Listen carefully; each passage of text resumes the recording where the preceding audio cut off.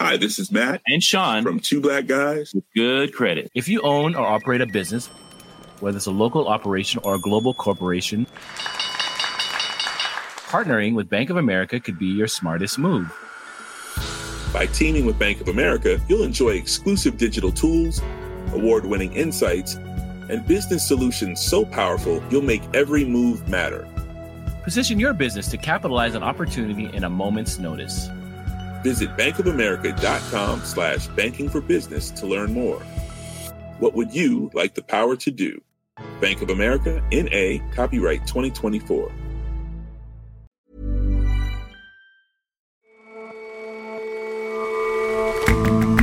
Hello and welcome to The Intelligence on Economist Radio. I'm your host, Jason Palmer. Every weekday, we provide a fresh perspective on the events shaping your world. Today starts a week-long global climate strike, leading into the UN Climate Action Summit, which starts on Monday. Thousands of events are planned in more than 120 countries. The mass walkout of students and young people began in Australia and was the largest the country has yet seen. The Economist is taking this moment to examine the processes that force climate change and how they're built into the very foundations of the global economy and of geopolitics. We will take a look at the history of climate research and the strengths and weaknesses of the computer models that predict what's next. We'll examine how simply adapting to the change as it comes presents its own risks. And we'll look at how climate-minded artists are adding their voices to those of scientists and politicians.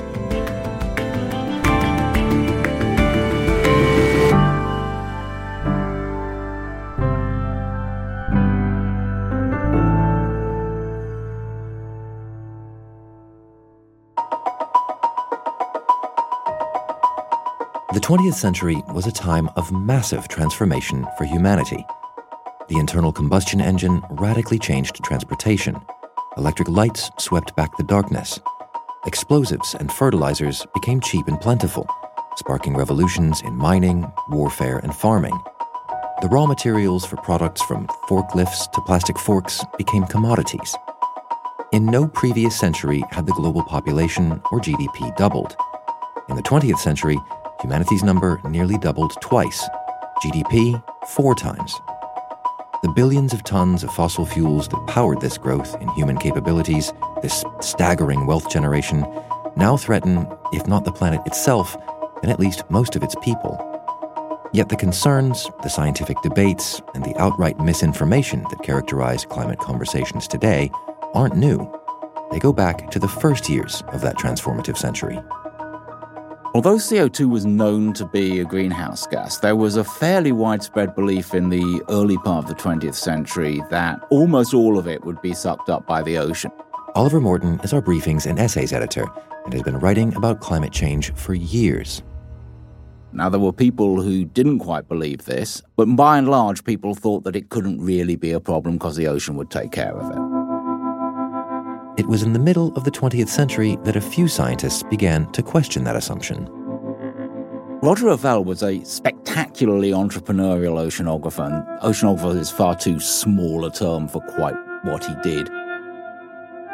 In the 1950s, he became interested in these issues, and he showed, with a colleague, Hans Suess, that the ocean wasn't absorbing all the world's carbon dioxide.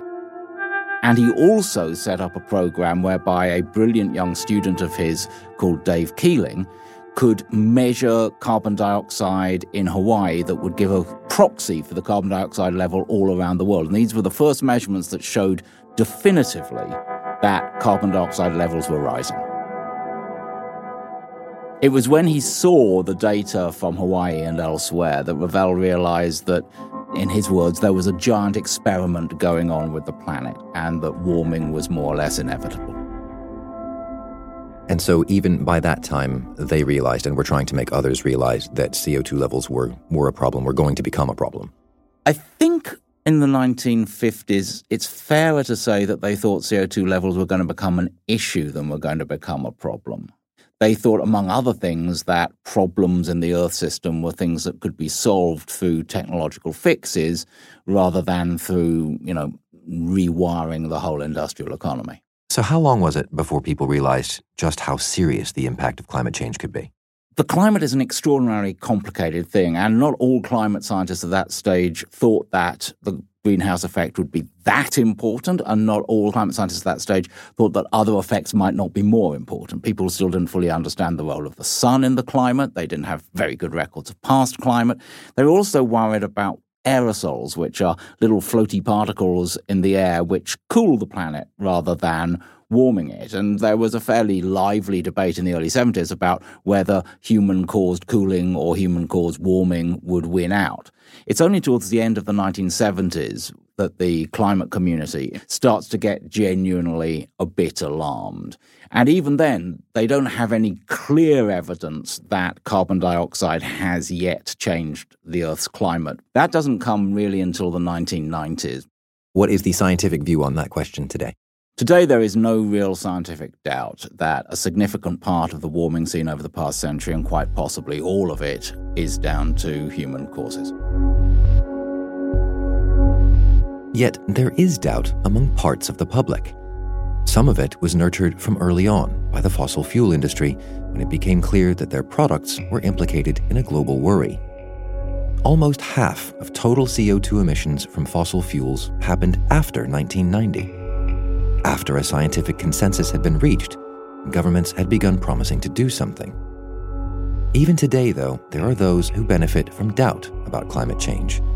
They reel off spurious arguments about natural climatic variation or imprecision in climate models. There is, inevitably, some uncertainty in scientists' predictions about what will play out in the world's climate system. More uncertain, though, is what will play out among its people.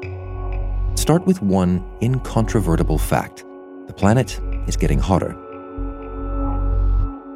Since the Industrial Revolution, global average temperatures have warmed by roughly 1 degree Celsius. Katrine Bragg is our environment correspondent. We're seeing lots of effects of that. The Arctic is maybe the most visual, so the Arctic ice sheet is melting extremely quickly. And then further south, where more people live, there's an increased incidence of extreme weather events, droughts, floods, etc. So if we're already now with 1 degree of warming, where will things go next? How far do you think this goes? So that's an incredibly difficult thing to predict, right? Climate scientists do try and answer that with climate models. But what goes into those climate models is incredibly complex and relies on a huge number of variables, not least of which is human behavior. Why so complex, though? Well, if you think of it, what the ask here is to simulate a incredibly detailed and accurate reproduction of all of the processes that are happening around the planet, around all of the natural systems around the planet at any given time. So everything that's happening in the atmosphere, everything that's happening on land, everything that's happening in the oceans. Obtaining that data on the level of detail that we need is obviously a huge task. Another considerable source of uncertainty, I think this is what most people think of when they think of climate uncertainty, are sudden non-linear shifts in the system that suddenly make everything take off in a much faster rate than previously. So an example of this would be in the Arctic, there are huge stores of carbon frozen in the soil, what's known as permafrosts. Obviously, as the world is warming, the Arctic is also warming. Those soils are melting and they run the risk of releasing vast quantities of greenhouse gases into the atmosphere. We don't know if and how fast this will happen because it's by definition a rare event. So it's very difficult to predict. There are other such tipping points that are incredibly difficult to predict, but that have huge implications for humans. So there are these as yet imperfect theories, this dearth of data, these sort of unknown, worrisome tipping points. But you also mentioned the human element. What do you mean? Yeah, so this is really the main source of uncertainty. We know that the world is warming and we know that it will continue to warm. We don't know by how much because we don't know how humans will respond to that threat. And that could determine everything. So far, governments have put a number of promises to act and to cut emissions on the table. But for the last decade, scientists have been translating those promises into temperatures by the end of the century. And frankly, the needle hasn't moved a whole lot, right? It stayed roughly steady at somewhere between 3 and 3.5 degrees Celsius of warming by 2100. So that sounds hopeless, right? It sounds like nothing's ever going to change. That's not the reality of it. The reality is there is a lot of scope to push that needle downward. There is a lot of scope to bring the warming back down to these 1.5, 2 degrees targets that everybody's talking about. But they require a huge amount of government, societal, business action, which at the minute is not yet on the table. So we're starting to see the signs of this. A number of countries are starting to commit to cutting emissions down to net zero by 2050, which is what the scientists say needs to happen. If we're talking about uncertainties, will they or will they not achieve that by 2050? Who knows? And also, individual countries on their own can't do that much. What you need is for that to tip into global action. You need all governments on board, all major governments on board in order to do that.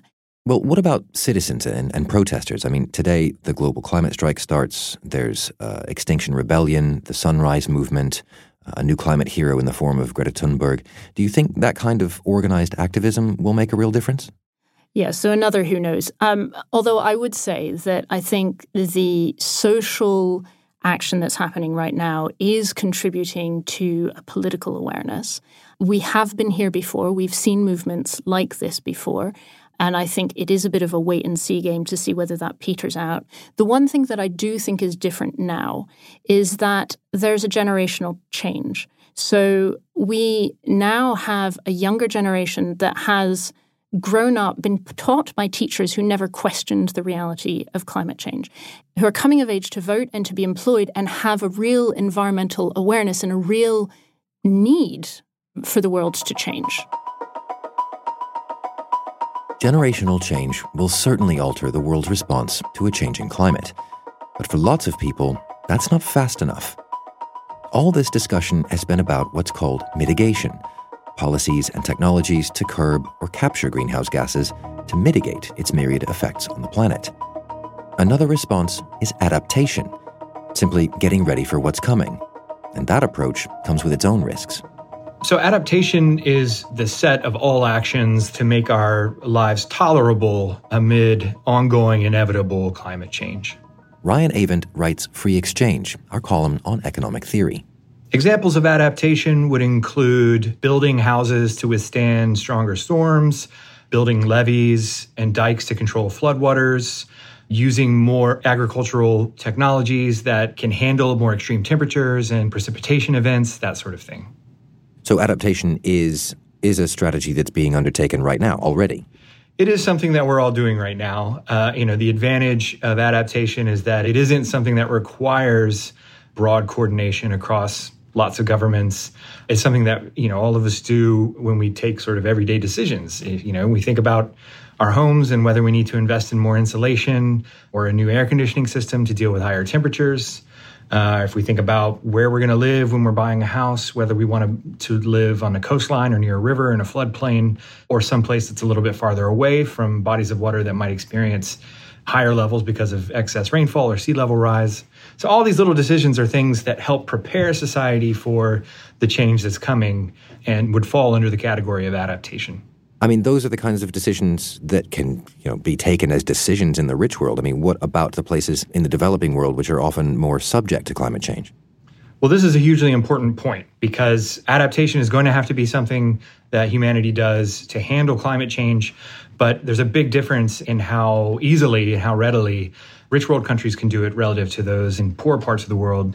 There are adaptation strategies that are available to those places. An example from the developing world would be efforts in Bangladesh, for instance, to secure low-lying cities, to put in place basic flood control measures, to try to prevent salt water from getting into the soils that are used for agriculture as the sea rises, those sorts of very basic things to make sure they have enough food to feed people and so on. But the simple truth is poor countries have a lot less they can do. So we've been talking about the estimates about what's going to happen, the uncertainties therein. How does adaptation fit in? How much of a difference to the sort of overall climate change effects do you think adaptation could have?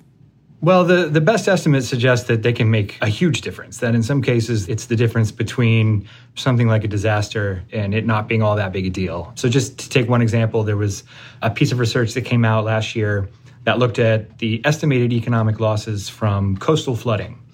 And those losses are estimated to be, by the end of 2200, equal to about 4.5% of GDP, which in 2200 is going to be tens of trillions of dollars. On the other hand, if you run that same analysis but assume that people are going to adapt, are going to migrate in response to climate change, the damage is 0.1% of GDP, which is quite a bit smaller. So this potentially ends up being a huge part of the response, a hugely important part of making sure that climate change isn't an utter catastrophe. But I mean, that's a significant difference. The 0.1% might sound to some people like not that big a deal, that if all they do is build a seawall and, get double glazing and better insulation, then, we needn't worry about this thorny mitigation problem. Well, this, I think, is the thing that's unappreciated about adaptation. It's a thing that I worry a lot about, which is that you have advanced economies that have a lot of ways to respond to climate change, a lot of money available to invest in adaptation, and it's possible that in doing all that, they make it so the costs to them of climate change are not particularly high, particularly not over the next century or so. And so they just lose any sense of urgency about actually reducing emissions and making sure the globe doesn't warm up too much. And what that then does is place the people in the countries, and there are billions of them, who can't afford to do quite extensive adaptation directly in harm's way. It ends up making the situation much worse for them, and that would be a real human tragedy.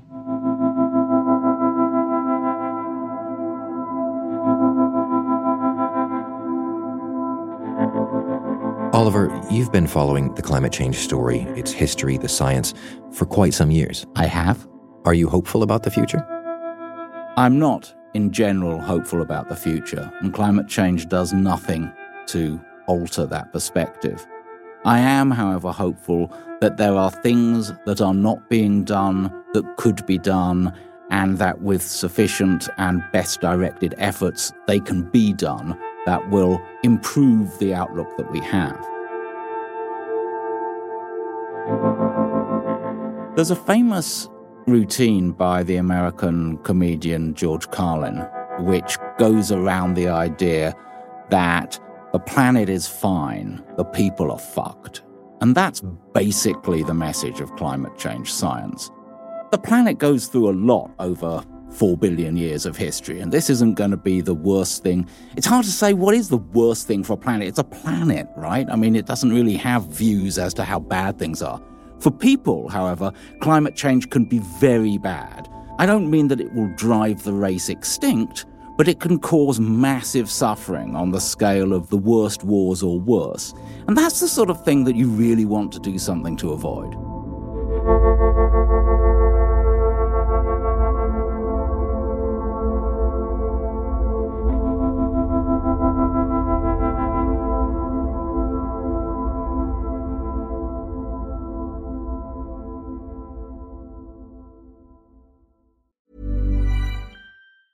Hi, this is Matt and Sean from Two Black Guys with Good Credit. From a local business to a global corporation, partnering with Bank of America gives your operation access to exclusive digital tools, award-winning insights, and business solutions so powerful you'll make every move matter. Visit bankofamerica.com/banking for business to learn more. What would you like the power to do? Bank of America, N.A., copyright 2024.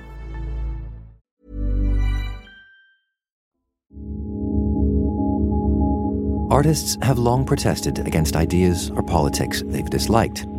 From the anti-bourgeois Dadaists of the early 20th century, who railed against the rules of art itself, Regardez-moi bien.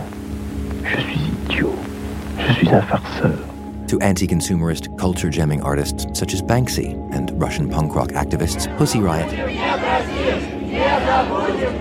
Throughout history, some artists have attempted to shift opinions and spur action. But how do artists protest against the biggest problem in human history? There are very, very, very few, if any, climate change deniers among artists.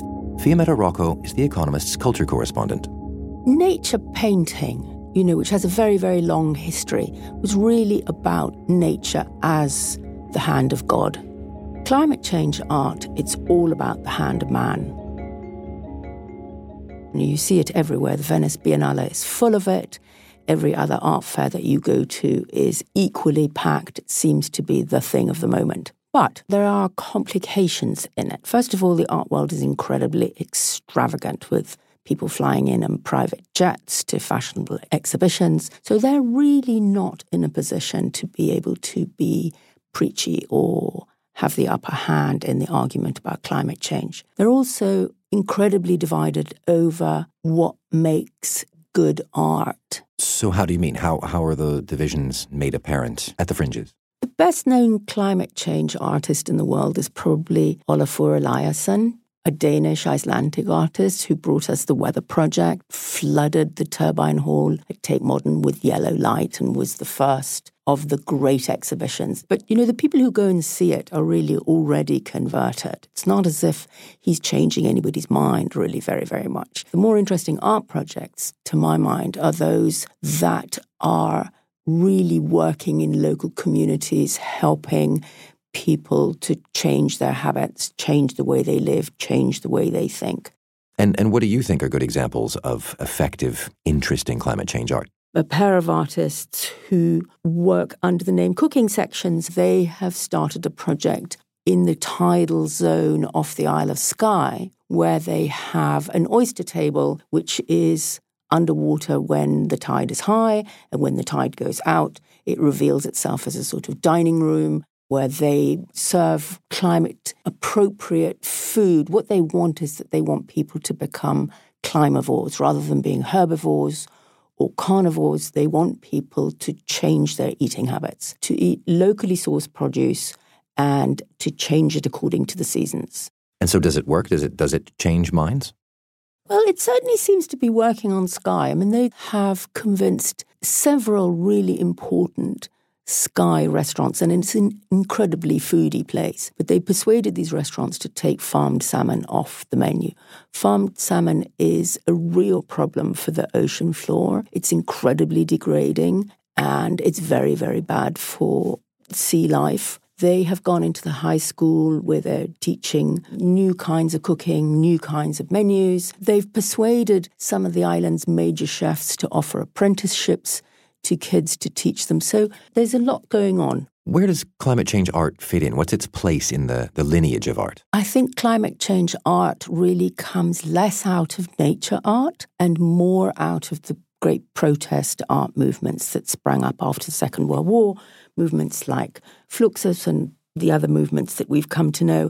And I think in that sense, where they are most successful in effecting change is where they can change people's thinking without being preachy. The moment they become preachy, hypocritical, or overcomplicated in the art that they're trying to produce, that is where it fails. Where it's most successful is when it has a simple message that looks extraordinary, that really changes the way people think. So if the idea is to be high-minded without being heavy-handed, then one might look to the science, right? Another way to convince people might be to rely on research and the consensus of scientists. Do you think art has a greater potential to change minds or a greater potential to change different kinds of minds? I don't think it's something that can be measured in that way, but art as an appeal to the imagination, an appeal to the visual, an appeal to the oral, of course affects people in different ways, and there will be people who are deeply affected by research statistics, just as there will be people for whom statistics will make their eyes just gloss over. Fiammetta, thank you very much for your time. Thank you.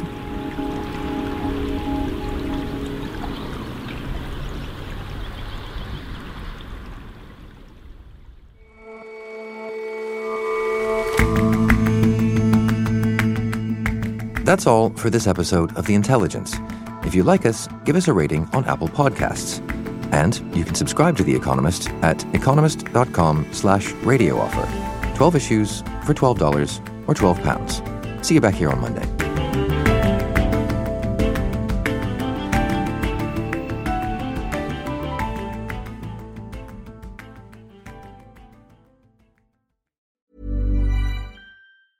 Hi, this is Matt and Sean from Two Black Guys with Good Credit.